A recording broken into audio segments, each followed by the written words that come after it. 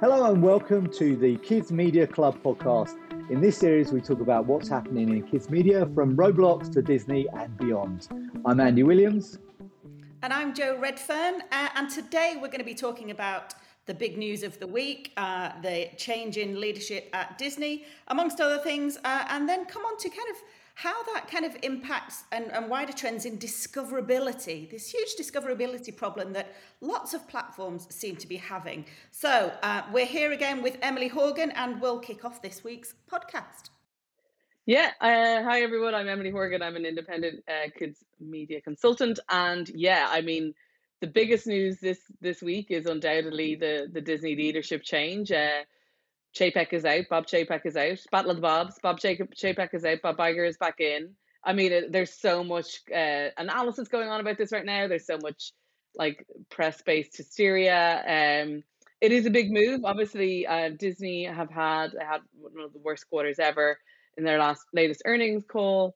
But the path for Bob Chapek has been bumpy since the start. I mean, obviously he came in to Disney literally at the cusp of the pandemic, probably a bit unbeknownst, blindsided by that.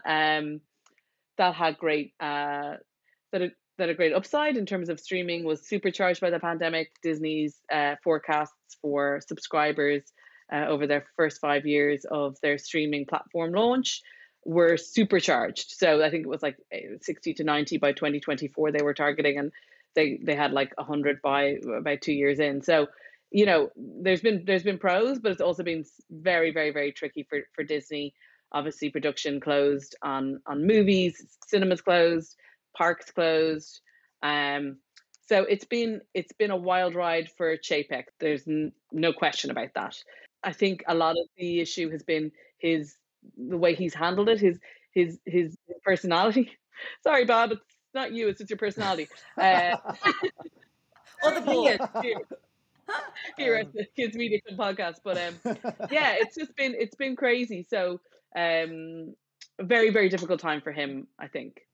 Yeah, and what do you make of the timing of the announcement? Because Andy and I were having a bit of debate about this week in terms of, I just happened to wake up at 4 a.m. on Monday morning and saw my LinkedIn and kind of lit up with the news, and it seemed an odd time to make an announcement on the Sunday evening before Thanksgiving week, which implied that it might have happened rather quicker than you'd have thought. But then, you know, Andy makes the point that he's had a bit of a PR problem for a while. But what's your sense in terms of it all coming to a head seemingly rather quickly at the back end of last week? Do you know what? The amount of people who happened to be awake on that Monday, you're not the only one, Jo. I know 3 or 4 other UK-based people who were like, oh, I happen to be awake, and I looked at my phone and OMG, I was been waiting to text you since 5. I'm like, what are you all doing? Timing very quick. I think, personally for me, I think it was a case of Iger finally agreeing to come back. And I think once that was in scope, because I'd read as recently as this month, he had said to people it's not going to happen. And I think probably he opened the door a little bit to kind of consider it, and the board were just like, okay, signing you, getting this deal done before you have any notion of, you know, giving this a second thought. I think that to me feels right. I mean, the Chapek thing is interesting. The board renewed him in June. They could have just let it all peter out. Maybe there wasn't another option. I think that's something that has been, a challenge. The success, the succession of Iger to Chapek is another story. But how to replace Chapek has been tricky. Iger is probably the only easy answer, or the only kind of appealing answer, because anything else would have been, people internally to the company, everyone there seems to be this feeling that there wasn't a clear successor there, not under his guard. Not enough Bobs. Yeah, not enough Bobs. Too many Bobs spoil the broth. But yeah, Peter Rice was kind of in the frame. Who's a Brit. Maybe because he's called Peter and not Bob. Maybe that was a kind of an obstacle. My gut on it is I felt the kind of the hourglass, the kind of sands were kind of draining away from the moment that Chapek kind of mishandled the whole thing with Florida and the Don't Say Gay kind of episode, I felt that was a kind of a disaster culturally, and he just managed to amplify that story in a way that didn't do him any good, I felt. And I felt that there was a kind of cultural mismatch between him and the brand, it felt a bit. I mean, the other thing I thought was probably an off-the-cuff remark, and it would have been fine if it had been another studio, but Chapek saying that only kids watch animated movies felt like a kind of such a careless comment to make if you're the head of Disney. It seemed bizarre. And so I felt that when the numbers weren't going his way, he couldn't really rely on the support of the company, really. Is kind of my feeling. Yeah, and it certainly seems like he lost the support of some key people, particularly in latter weeks. You know, I was reading rumours of people approaching the board saying they were going to quit if Chapek didn't go. So, you know, clearly he lost the dressing room, to use that analogy. But I want to come back to kind of, you know, I've seen several people, you know, after the Ferrari had died down saying, well, really, Chapek was only steering a ship whose course had been set by Iger anyway. And with the exception of a couple of things that he did, you know, reorging the distribution business and putting Kareem Daniel in, you know, really, he was just carrying on what had already been set in train. Do you not think that's right, Andy? I don't know enough about kind of who was kind of fingerprints on kind of which key decisions. Yeah, I mean, I have to say for me, I honestly think it boils down to that personality issue, right? Like, so yes, I see it, Joe, right? Like, and I was there, like the whole streaming first approach was Iger's.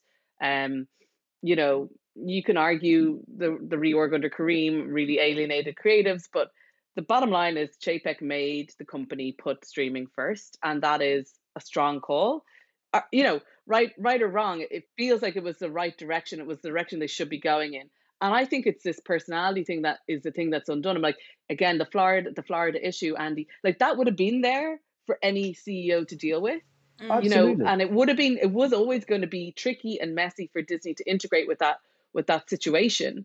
It's just that his personality on top of that is the problem. And again, dealing with the kind of tone deaf presentation of earnings, you know, in the last month, like trying to spin it like everything's positive, and then having this kind of reactionary moment after earnings, like not understanding the kind of the presentation of the issue, why that matters, how like that emotional intelligence to see the dressing room, if you know what I mean, rather than, I would argue, the hard decisions within themselves. Okay, because there was always going to be hard decisions in the entire tenure as CEO.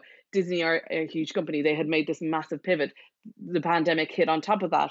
You know, politics in the US and everywhere is going more, you know, the right wing, the surge of the right wing, and that kind of the issues that come with that are all part of it. So, you know, those are always going to be difficult calls, and I don't think you can say that thing he did was the biggest mistake ever, you know, other than the gaffes that he's made. Do you know what I mean? So like, we're yet to see whether these other policies are going to net out or not, you know, but there were always going to be hard decisions, and they were never going to be 100% right. There's nothing that you can say, you did that 100% wrong, other than his presentation and his personality and how he's handled those as a kind of figurehead, I would say. Yeah, I think that's absolutely right. And there's a lot of chat on social media that part of the problem is that Chapek came from Parks, as I understand it.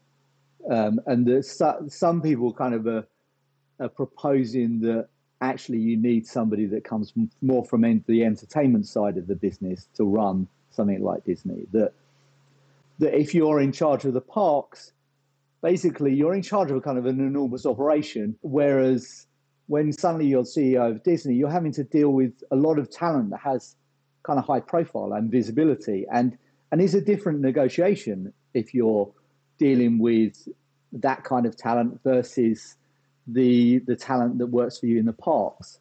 Yeah, I mean, and I think that's one of the things that his personality didn't quite kind of fit with, really. Yeah, I think that's fair. I mean, the kickoff of Chapek's kind of the question mark for me was the Scarlett Johansson, the pay issue there, the pay issues there with Black Widow, and then the kind of genderized attack on her very publicly about, how dare she want to get paid when people aren't being, people are losing their jobs, as Disney extract whatever for shareholders, right? Like, it was badly handled, and he thought he was invincible, and he thought he was bigger than, and he thinks he's bigger than her or whatever. Like, it was badly handled.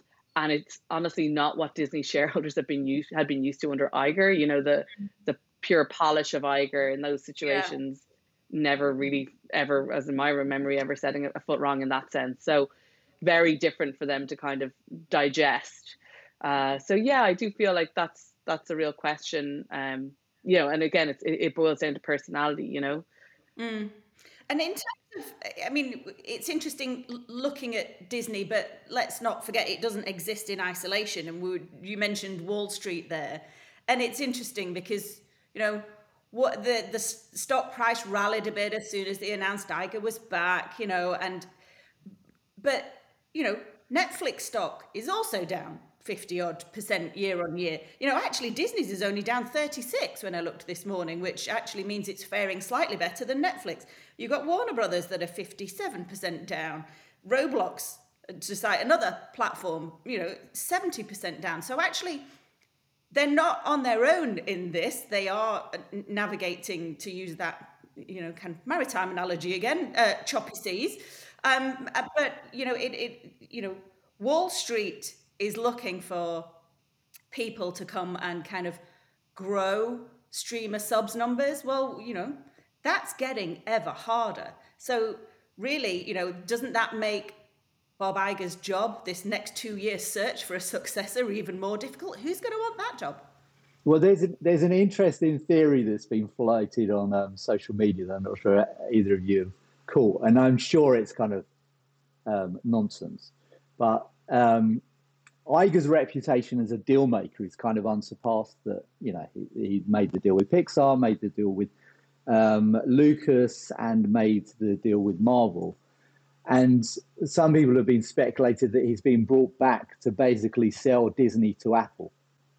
The Disney Apple conversation has been around for a while, and it's easy, like, to simplify it. It's easy to see the alignment. It's easy to see the brand alignment. It's easy to see the relationships and stuff that have existed through the Pixar deal, etc. That sit there. That's clear to me to see. The thing is, right, for me, is that there had to be a question about Chapek, right? And he was never going to pick his own successor because he would have had this vision of having a long-term, stewardship of the company. So bringing Iger back in opens the doors to lots of these other executives who were in the lane for this job over the years. You mentioned Peter Rice, Andy. He'd left in June.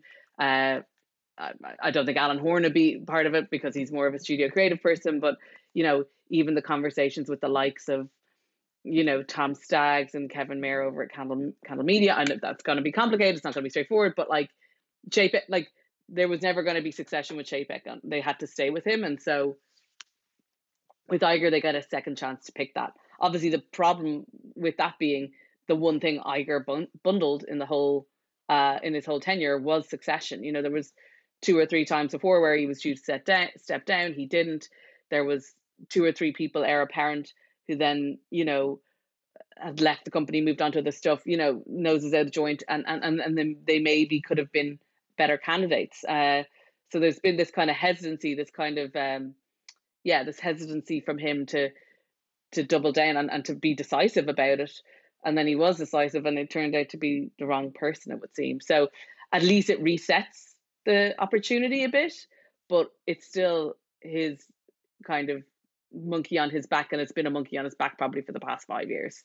There's more to develop on this story, and there already is. Obviously, Kareem Daniel's gone, and I think there's going to be far more that's going to be happening in the next few weeks, and then it'll be a little bit longer before we see what the vision is. But there has to be one there, because there's no way he would have come back just to hang himself.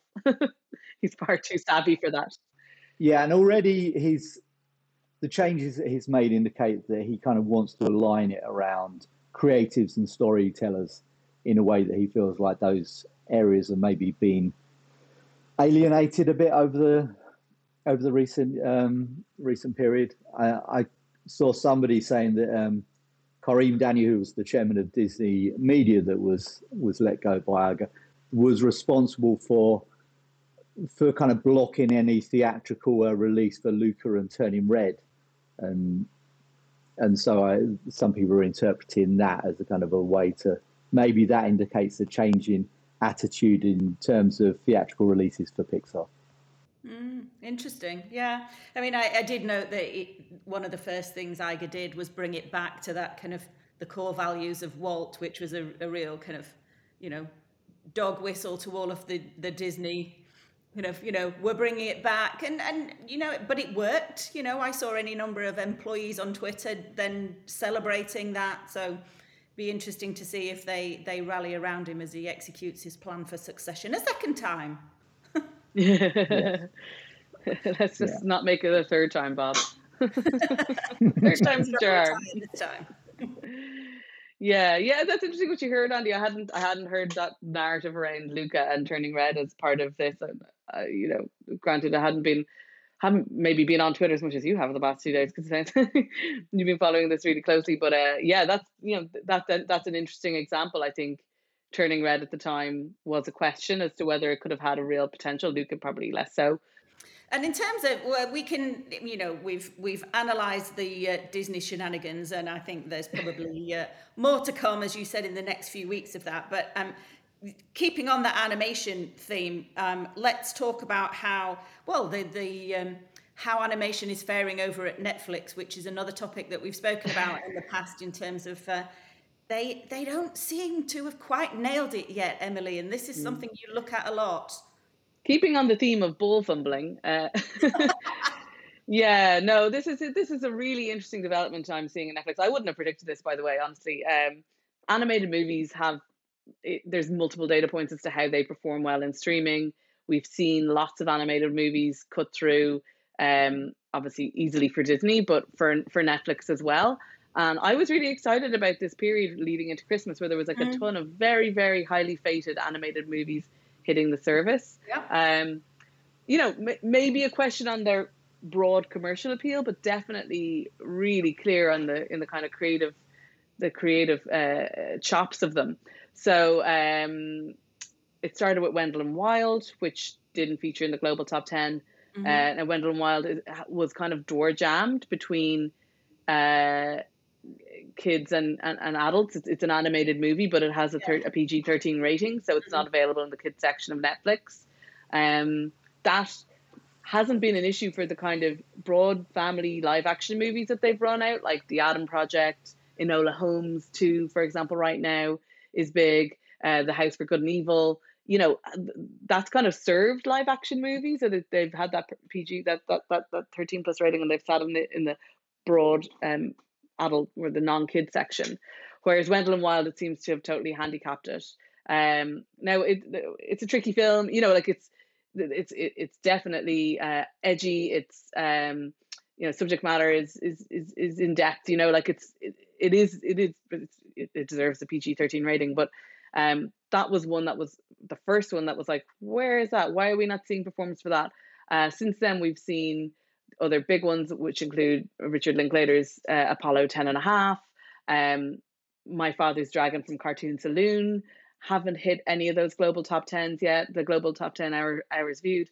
And there's also been a few other, more clear, clearly broadly targeting animated movies. So things like Teenage Mutant Ninja Turtles, the movie, the soccer football movie, like none of these have featured. And like the Netflix global top 10 hours viewed has been around for over a year now, like nearly 18 months. And we've seen things like Chicken Hair and the Hamster of Darkness, one of my favorite films to reference.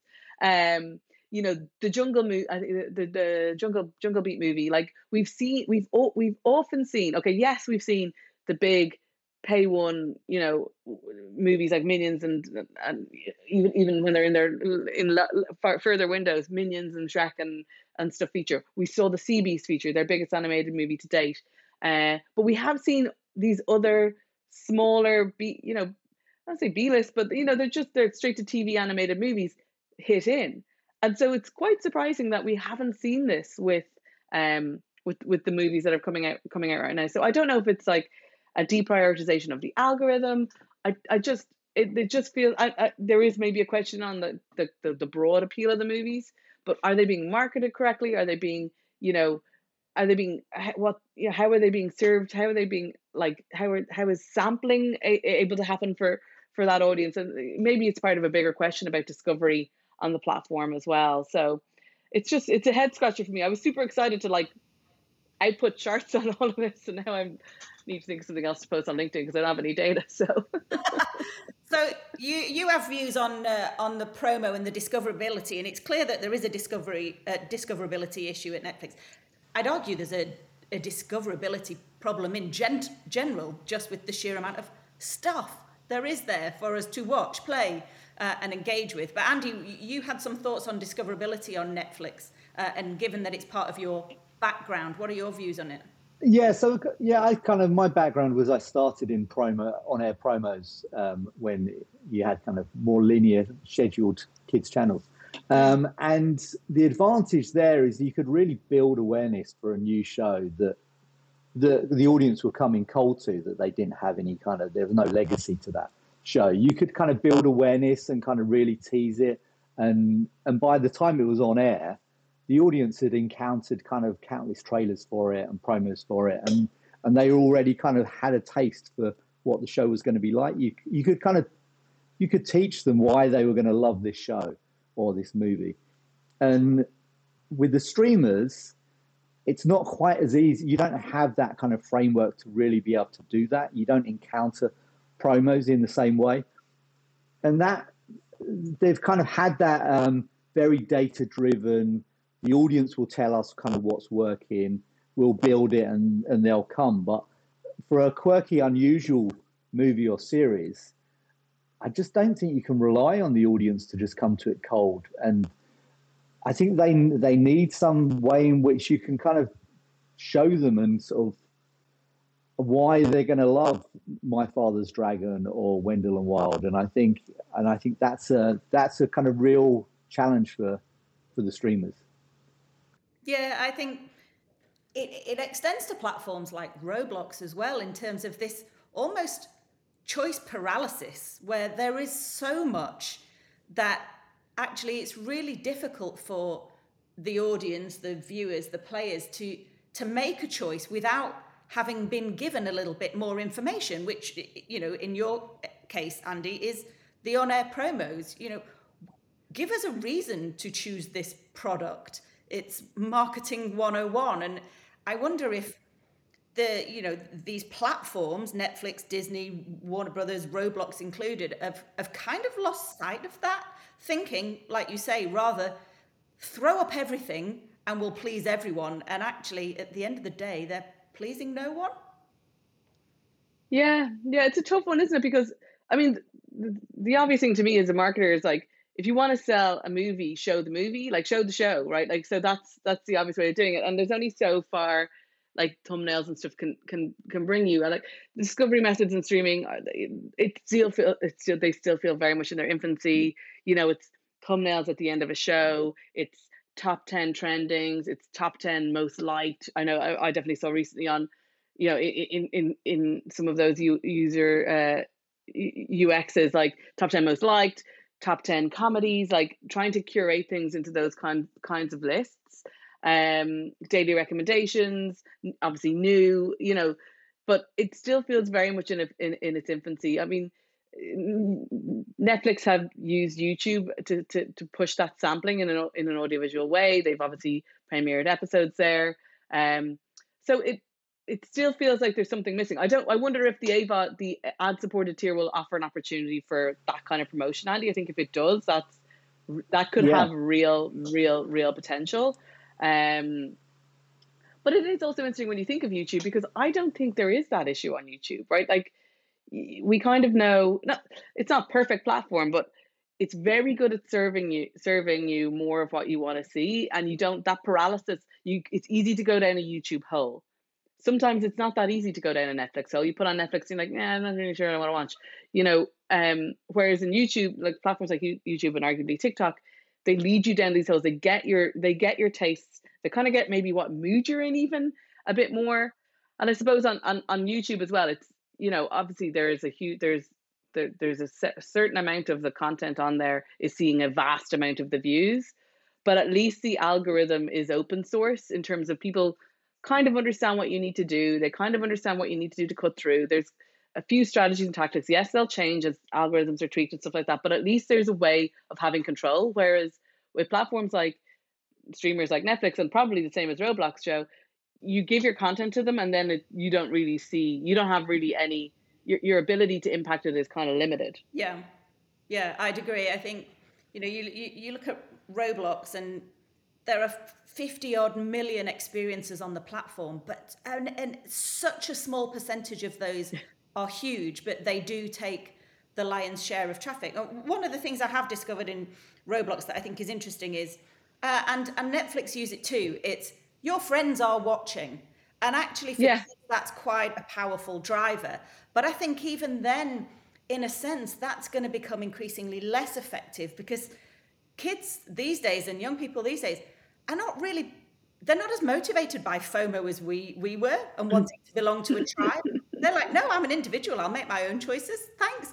So, again, I think it's interesting that those people that curate and write algorithms have really got to know their audience intimately to be able to create that algorithm to service them. And I think maybe TikTok do it really well. I think YouTube do it very well. I think it also has to do with the interface and actually that coming back to that choice paralysis. It's very easy to go down a rabbit hole on TikTok because it's a vertical scroller. I sit there sometimes in Netflix and see this sea of thumbnails and end up just walking away because I can't make my mind up. Watching rewatches of like CSI because it's on linear and when you flick back to your box. Yeah, I think that idea of FOMO, like, because there seems to be two clear ways, and you see this on social, that networks and interests are defined. One is through your social network, right? So Facebook going, this person's connected to this and this person, that we know that they're going to like this.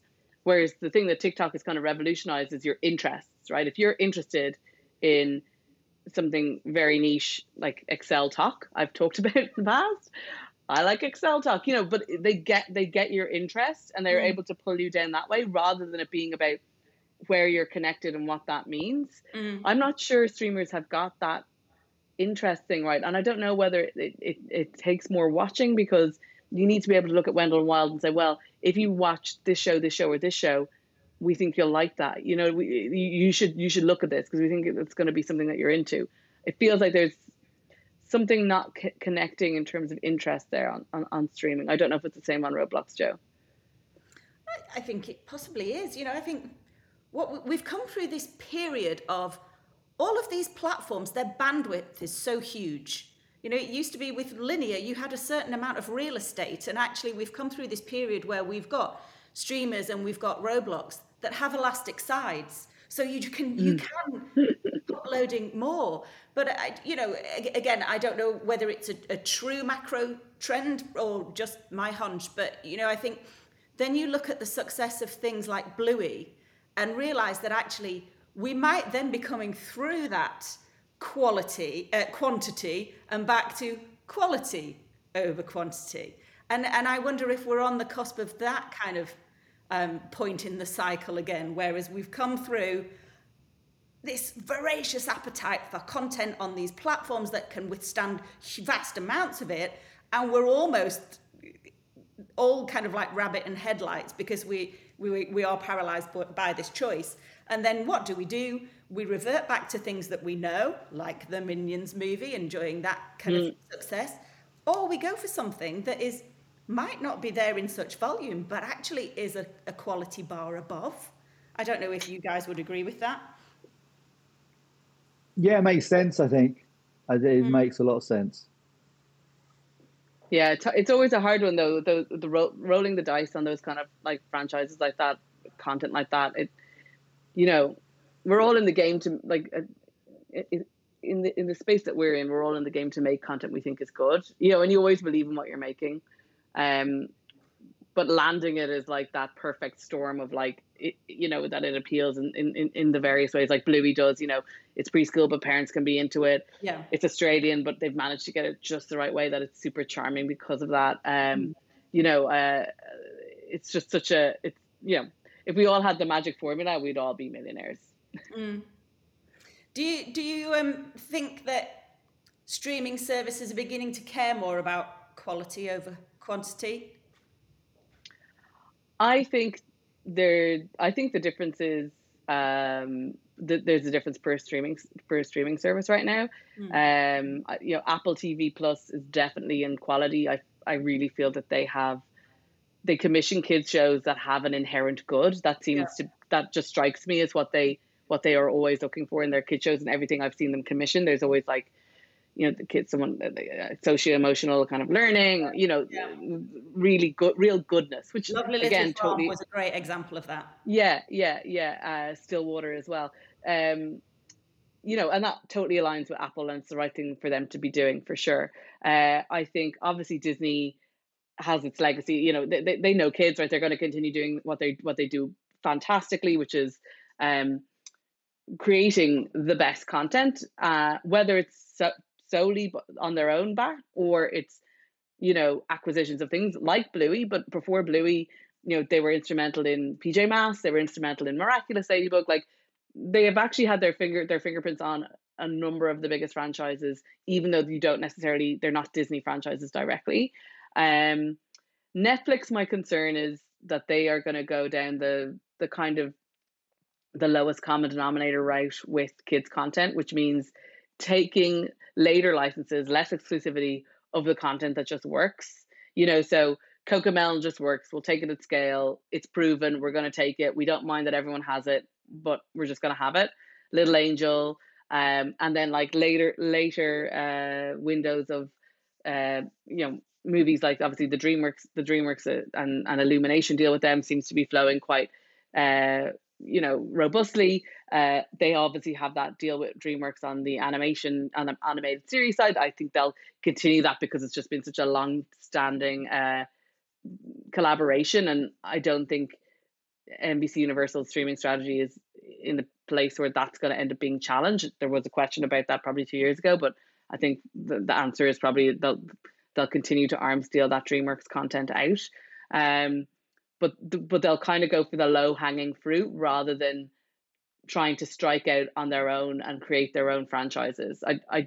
You know, I've been watching them for a while in depth, and I don't think that that's what they're really going to do. And this change with animated movies and this kind of like seems to fit with that journey. I'd love to be wrong. I'd love Netflix to go and become the franchise machine and become Disney like they said they wanted to do for many years. But I think they've looked at it, and they've looked at the price, and they've looked at the medicine, and they don't want to take it. Yeah, I mean, for me, I kind of feel like with Netflix, it's kind of whether they want to be HBO or Walmart, and I think they want to be Walmart, really.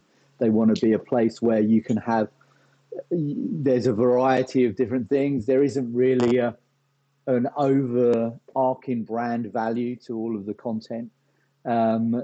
I think that's kind of where they're going, really. In a way, I'd prefer if they said, you know what, this is what a Netflix animated movie is. These are the brand values of a Netflix animated movie. But I can't see a kind of those consistent kind of principles across the stuff that they're commissioning. But they were at one stage, though, right? Like, you know, with things like Claws Over the Moon. Even the CB's fits that, but then it's like, it just seems to be, like I said, a bull fumble since it's too hard, like, just DreamWorks Illumination, just give us your movies, we'll pay for them, thank you. yeah, and it's and I kind of feel like that's a bit of a missed opportunity, really, because like you said, I think there was a kind of a brand value to some of that stuff, but it also doesn't always have to be a star quality, you know. Like, I think, you know, they've done this great work with their teen movies where they're creating them at scale and, you know, at volume, and they're meeting that genre there. You know, it could have been like the likes of, Chicken Hare and the Hamster of Darkness, like go for the silly animated movies, but market them properly. But like if you create a home for those kind of direct to TV or direct to DVD movies, like there's value there, like that's something people aren't really focusing on right now, is animated movies that can be a bit cheaper, a bit, and maybe they can build into a bit of a franchise and support consumer, there's an opportunity there. Barbie have been doing it for years. Things like Transformers have been doing that kind of thing for years. So I think there's space there. I think it is a good point. I hadn't really considered that kind of, Netflix almost has an identity problem as a brand. Hasn't quite decided what it wants to be yet, whether it wants to have an identity and stand for something, or whether it just wants to be the kind of the warehouse. Wants to be Walmart. Yeah. I like that. That was a good analogy, Andy. Good one. Yeah. No, is that your own, or did you get it off Twitter? I don't know. I think it was my own. I was saying it's my own. I think tweet it then. Tweet it before someone else does. It's a good one. Yeah, definitely the subject for a future podcast, I think. Well, I think that brings us to a close, doesn't it? I think we've covered quite a lot of ground there, actually, all seemingly interlinked in this crazy world in which we all work. So thank you very much for joining us, and listen in to the next episode of the Kids Media Club podcast soon. Thanks very much. Thanks, guys.